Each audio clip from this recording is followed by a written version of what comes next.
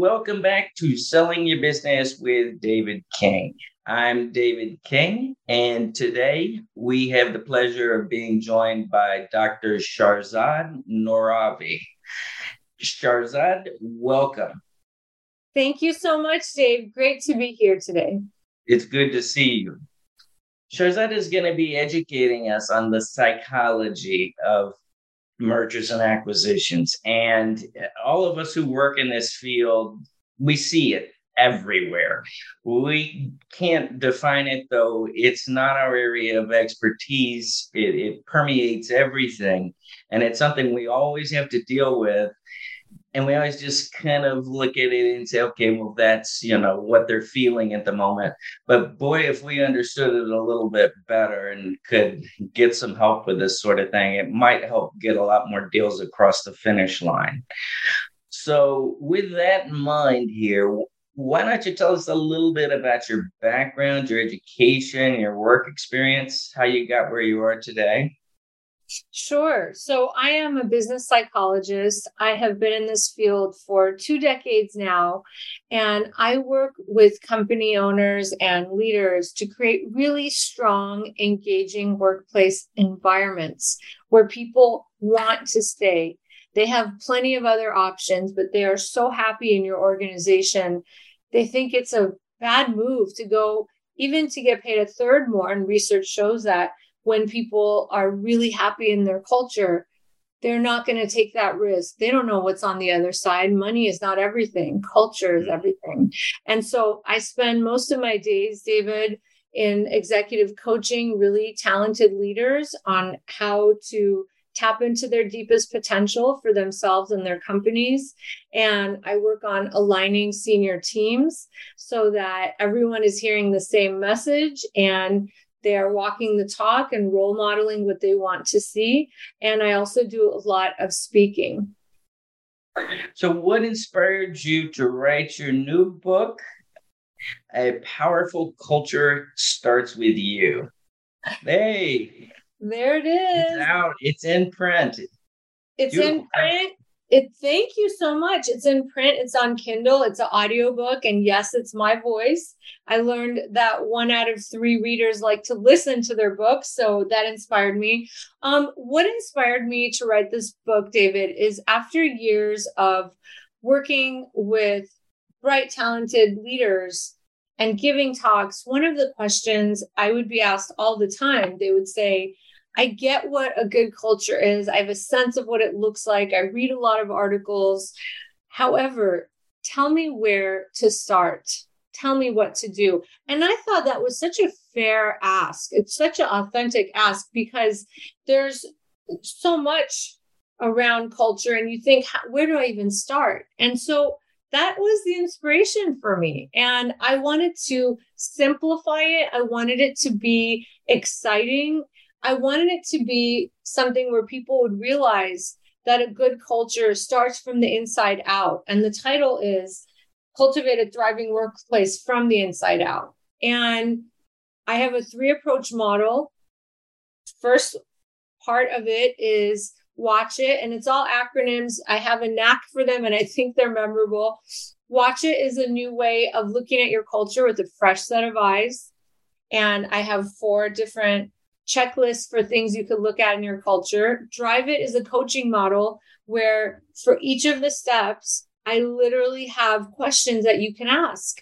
And you walk yourself or someone else at work or even in your home or your community through these questions to help them realize what actions they could take to improve themselves or a situation. The third part of the model is Walk It. And it's about how to create alignment with your senior team, how to walk the talk, how to make sure you're aligned, how to make sure you're integrating your values into everything you do. And everything that I'm mentioning, all of these tools are available on apowerfulculture.com. And I assume you also can provide, for the slower learners, you can provide consulting services and help them walk through these things and make sure they get it well. Yeah. So here's the thing.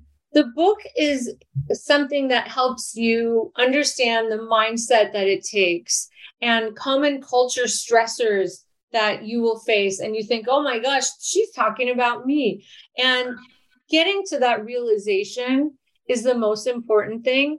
And when you have a trained professional helping you alongside with you, coaching you and your senior team and your organization, you could be part of the change. You're not, people ask me, oh my God, how did you know how to do this? And I say to the person, how did you know how to start your company? How do you know your background? You know, it's part of my training, and my job is to make your job easier. My job is to help you achieve success so you have more freedom, more free time, more joy, and employees who stay with you. So when you have the skills and the tools you need and someone with you, it just makes the whole process so much easier.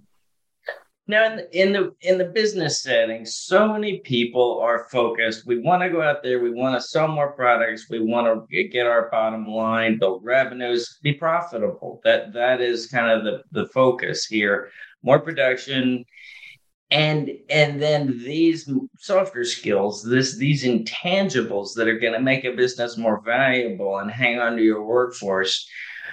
Is it usually kind of a bad set of events that wakes people up to the reality of the need for an investment in this type of work? Great question. So there are two types of scenarios where I come in. One is there's some growing pains. And as you grow quickly in your organization, as you acquire new locations and realize we are not, things are a little messy here. We are not being our best as we serve our customers, and our people are complaining. This is messy. So oftentimes if there's a change in leadership, if there's an acquisition or merger and the communication is not that great. Sorry, 1 second. I thought I had a sneeze, but it went away. And so oftentimes it's growing pains. Other times it's companies that are doing well, and as they're growing, they realize, okay, we need someone to facilitate our strategic sessions. We need someone to help us make sure that we are fit. We've been hearing some feedback. And so it's either there's a challenge or there's a desire to really stay strong through growth. Mm-hmm.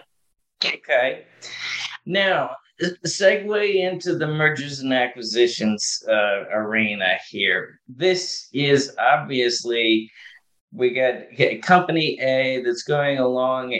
Let's say they've done a good job developing the culture of the workplace. People like who they work for. They like their colleagues. They enjoy their jobs. And then company B is going to come along and acquire them. Now, for the owners of company A, this is a great thing. They're going to have a very, big windfall from this transaction. From the members of management and people further down the line, this is going to be a pretty big source of stress. How do you approach a big project like this? What are the first things you start to work with? Sure. So one thing I've done in the past, which has been really helpful, there's two things I'll share with you. One thing I've done, which has been helpful for the owner of company A and for the employees of company A's, is to prepare them for this transition. And I had a situation where the owner had decided to sell. It was happening, and he had his 24 managers show up for a retreat. They did not know what it was about. And there I was with the COO. The owner didn't show up the first day, and he made the announcement. And my team and I worked with these 24 managers to help them process the fact that there's going to be a big change. And a part of it was a very family-oriented organization. They were all close to the owner, and now they were going to be working in this bigger organization, which of course comes with so many benefits and opportunities. And in those couple of days, we worked with them to really prepare for this change and to grieve what has been, because a part of change that's really important to do is take time to allow people to process that the change is happening and to release it. And when you are able to do that in a safe space, and we had one-on-one conversations and group conversations, we talked about change models and things you could do to really show up as your best self and be prepared, and got them through that shock. And by the time we had the new owners come in and meet all of them, they were fresh and ready. And imagine if it was just done right away without that time to process and prepare. So that was on the side of the person selling. That was very kind of him to do that. And it doesn't happen very often. On the side of the people buying the organization or merging the two, it's so important that you bring this organization in a way where they feel welcomed, where they understand the bigger vision, the values, who everyone is. And oftentimes that part is neglected. Or, if it's an organization you're going to run completely independently of the bigger one, that's one thing. But if you are trying to fold it into the larger organization, it's so important to get everyone on the same page. And I've had many times where the organization had acquired, let's say, 5 or 6 locations throughout the country. And I worked with the senior team to get them aligned, the new senior team, right? Because now we have leaders from the organizations that have been acquired, and get them all on the same page on what is the vision, who do we want to be, what are the values we want to operate by. And I've had retreats where the leaders of all the locations came together and they got a chance to learn about the bigger organization and also have a chance to innovate with people from their particular positions that were spread out across the country. So a lot of course, relationship building came, but a lot of knowledge sharing, a lot of collective wisdom, a lot of new ideas and things they were going to do as a result.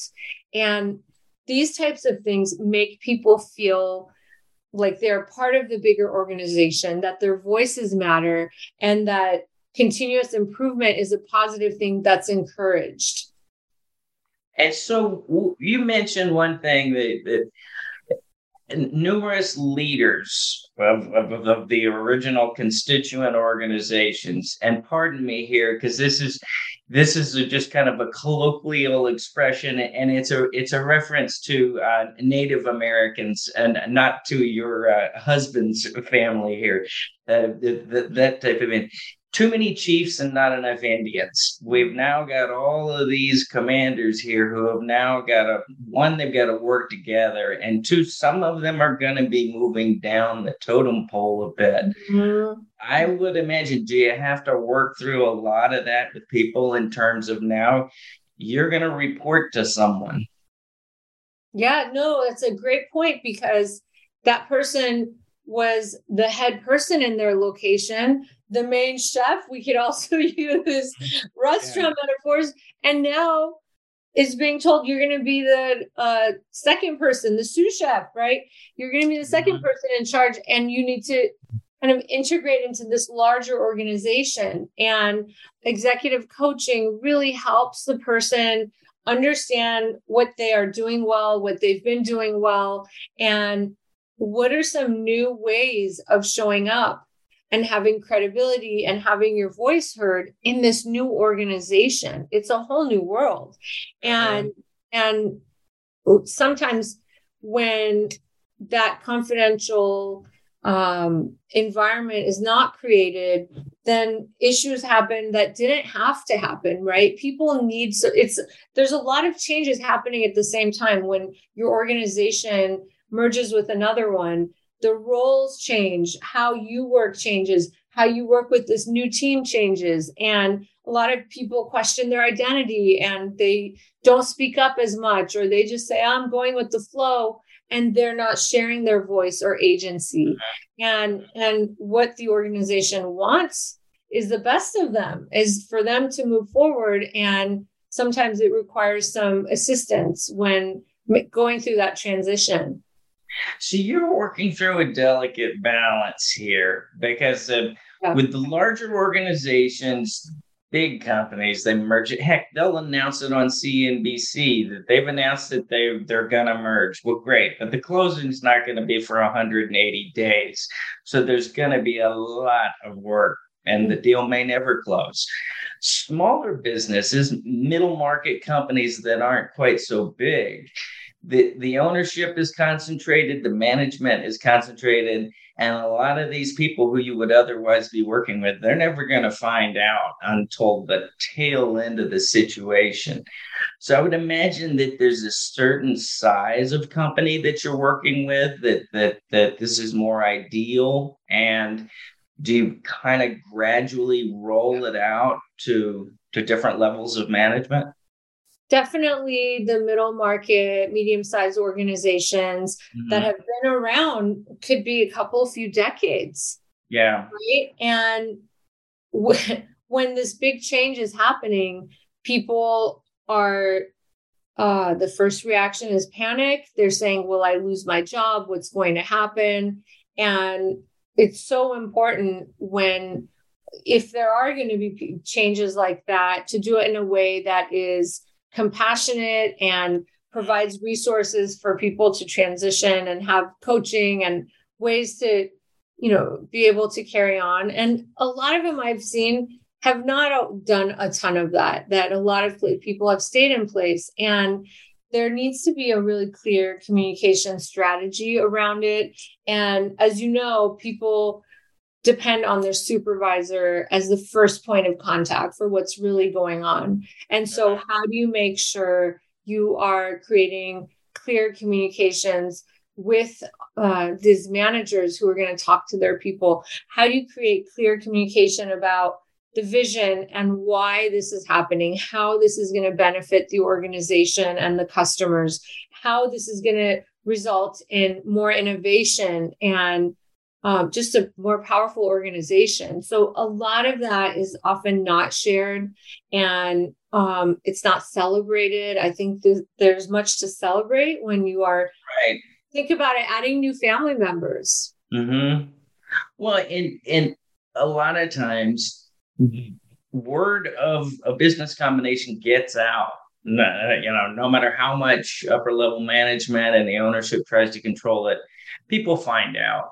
And then it just becomes a whisper campaign where things can just really get out of control. And the organizations will be much better suited to get control over this communication. What's going on? What do we know today? What do people need to do today? You work with them to help get a coherent message and assuage people's concerns? That's just the tip of the iceberg, right? Yeah. I mean, look, people, if you share with them the rationale for something, are generally logical and understanding. I think the challenge is when, after you have the ability to share in more depth, who is this company? Who are these people? How will we fold them into who we are and welcome them? What are our shared values, right? When you don't do that, it just leaves people feeling some kind of way where they just don't understand what's going on. People want to understand what's going on and they want to support it. And a lot of the challenges come when they aren't given that opportunity. Uh-huh. So on the target side, the company that's going to be acquired into the bigger one here, some people just necessarily go by the wayside. Big companies don't need two chief financial officers. There's going to be one. So update your resume. I would imagine you give it a little bit softer, terms than that. But on this, the selling side, the company that's going to be acquired, do you have to spend a lot of time working with those managers, those owners, to get them comfortable with, life after being the, commander in chief of this organization? And they're either going to have a reduced role or they're going to have a reduced role for a while and then eventually no role at all. You're just helping them move into another stage. Yeah, it depends on where the organization is going to bring that person, right? So if if that role is going to be redundant because it already exists and it's at a much higher level, I recommend the transition coaching to help the person. And for very large companies, there are companies that's all they do. And I recommend that because then people have someone coaching them on their resume, their presence, their online presence, how they interview, and helping them transition on. So I think that is a compassionate and noble thing to do when you can do that. And then if there are leaders who are going to stay on, if they are able to get coaching, it becomes a part of culture setting where through this coaching, they're getting feedback on how they could show up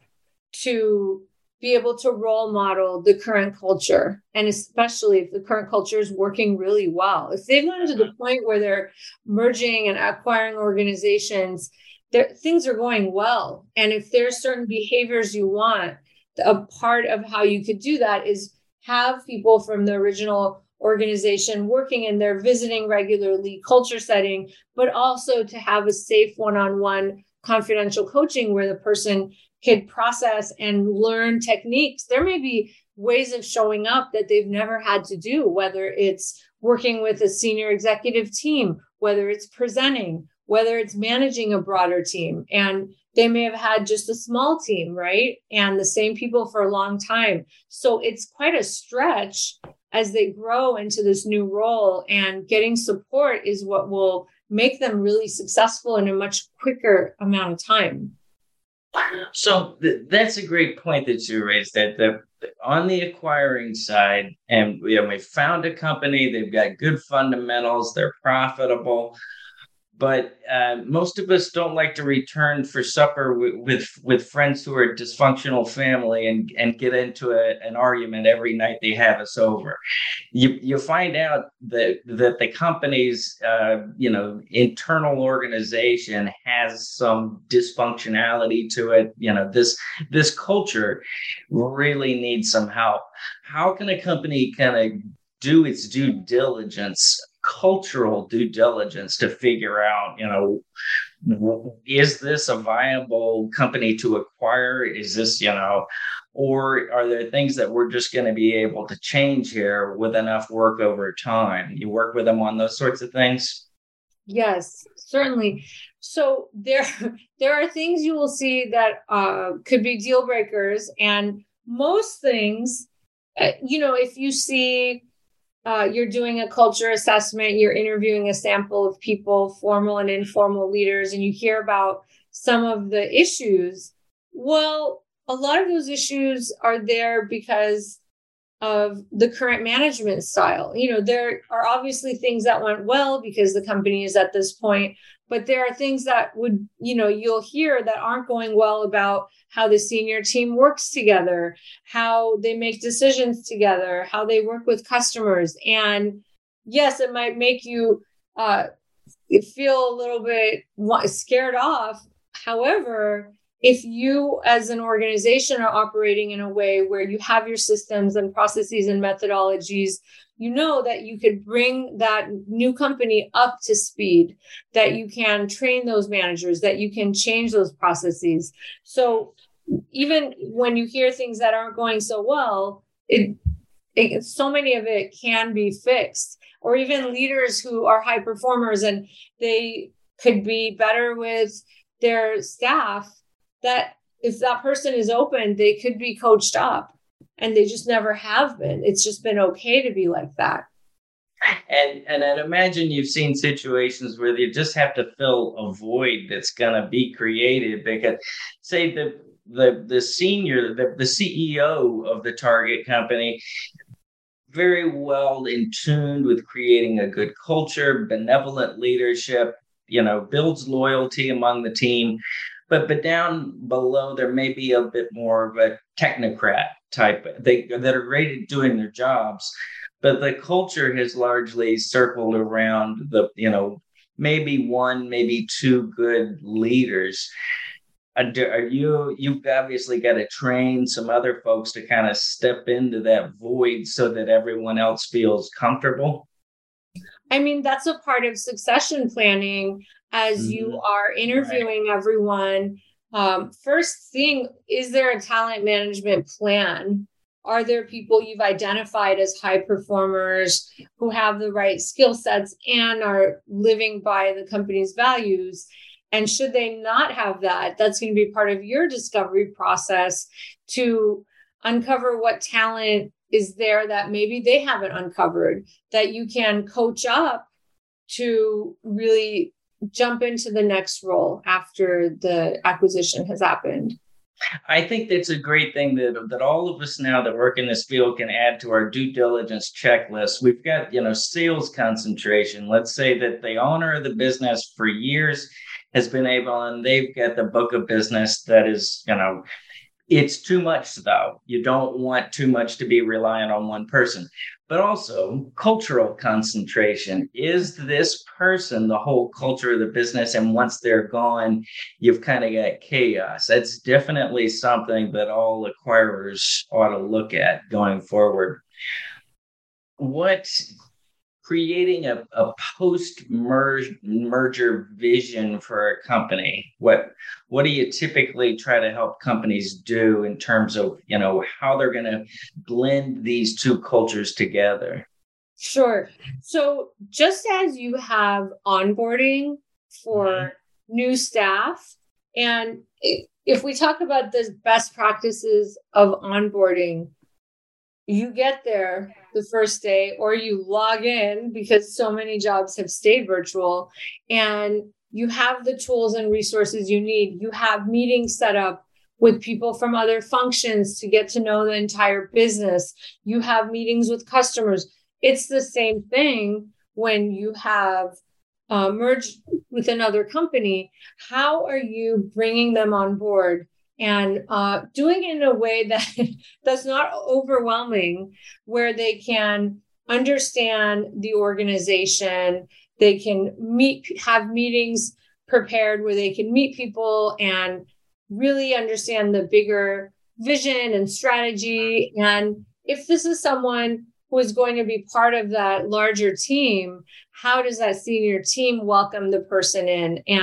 Or if it's a group and it's a new two groups coming together now, how do you create a new team dynamic, a new environment, get to know for the senior team to get to know one another, how they operate, help them update the strategy and the vision and the values to make sense for where the organization is today. That needs to be revisited every couple of years as the industry changes, as technology changes, as things happen in the world. And so much of it is bringing them in and bringing them along and making sure that they are sharing their wisdom as well. One final point here, and you brought it up nicely. This Zoom environment that we've been going through, which has been great for facilitating business through COVID here, but you may have organizations where a lot of these people haven't seen each other face to face in quite a while. Do we have a bit of a cultural reintroduction of people? Well, what I think is ideal in a virtual environment is whenever possible to bring people together and help them build relationships in person. And I used to say this all the time, years before the pandemic. And I always believed it's great. This technology we have is amazing. We're in a time in history where business not only continued, but thrived. However, humans, when they are able to spend time together and build relationships, will thrive further. So we were talking about reintroducing people after they've been separated for a while, and especially in the context of a major situation like a merger. Refresh my memory. Separated for a while, meaning? Well, Zoom, COVID. They haven't been physically together. Or never together in the first place. Yes. Right. Yeah. True.